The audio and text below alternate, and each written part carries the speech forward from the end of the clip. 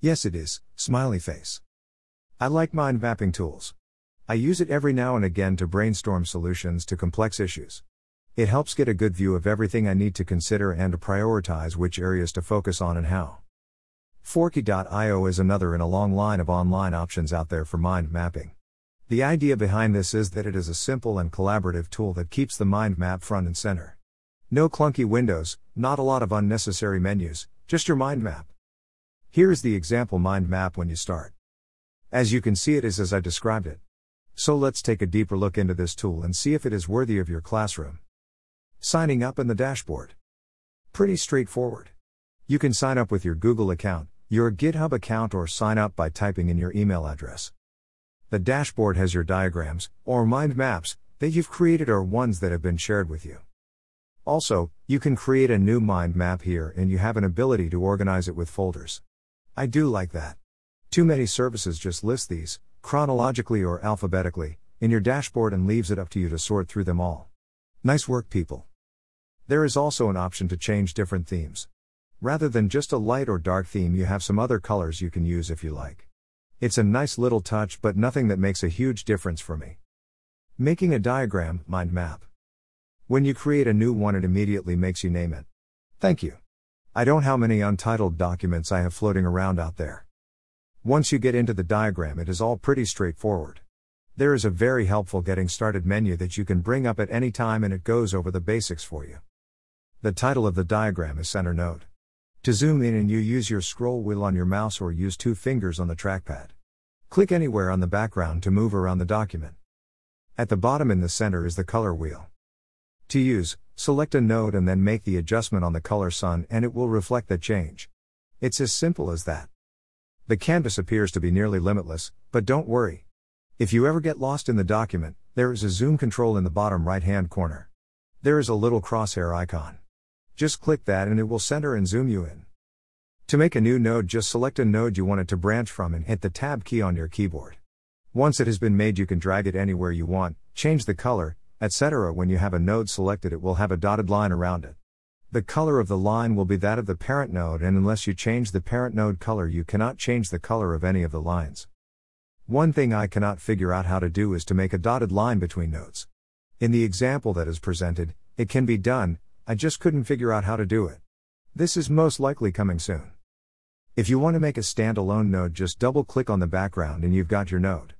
Again, this sounds simple, but other websites in the past try to keep you locked into one central node that everything branches off of.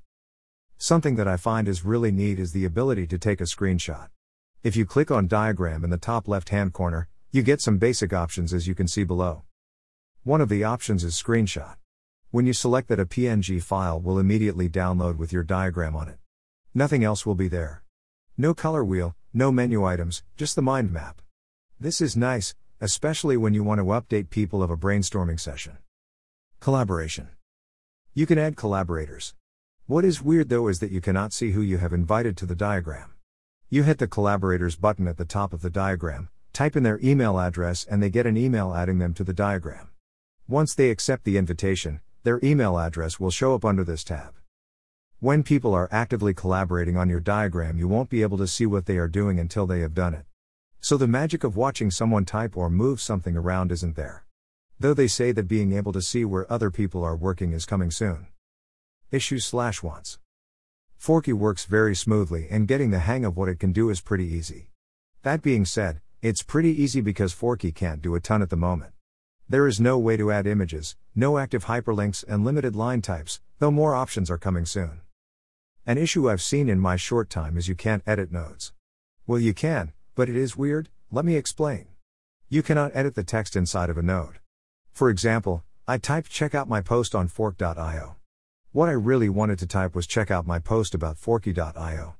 There is no way for me to change out that one word. I had to delete all the text and retype it all. Another issue is that there is no undo/redo option, at least at the time of writing this. Students are playful souls, and I can see someone deleting someone else's work as a joke and then undoing that deletion.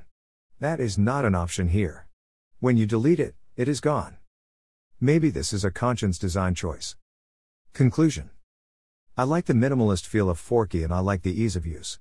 It is all about ideas and collaboration. If you want to collaborate. I like the customization of colors, and even though it is limited, that is not always a bad thing. It gets out of your way and lets you keep your ideas front and center. That being said, there are some issues and real concerns. Here is the big question: should you use it in your classroom? Maybe. If your students are older, high school or above, and you are using this as a place to brainstorm freely without having to deal with teaching them how to do everything, then this could work. I still would recommend people using Kaggle.it or LucidSpark instead of Forky.io, but if high school students want to use Forky.io, I wouldn't get in their way. If middle or elementary school students wanted to use it, I would certainly not allow them due to its limitations at the time. I just know it would create more issues than ideas, and that is not what a teacher wants of its digital tools. The lack of undoing is a serious concern, and younger students like images and hyperlinks as do their teachers, in most cases. It is one to keep your eye on, but unless you are dead set on using it, I would find other options right now.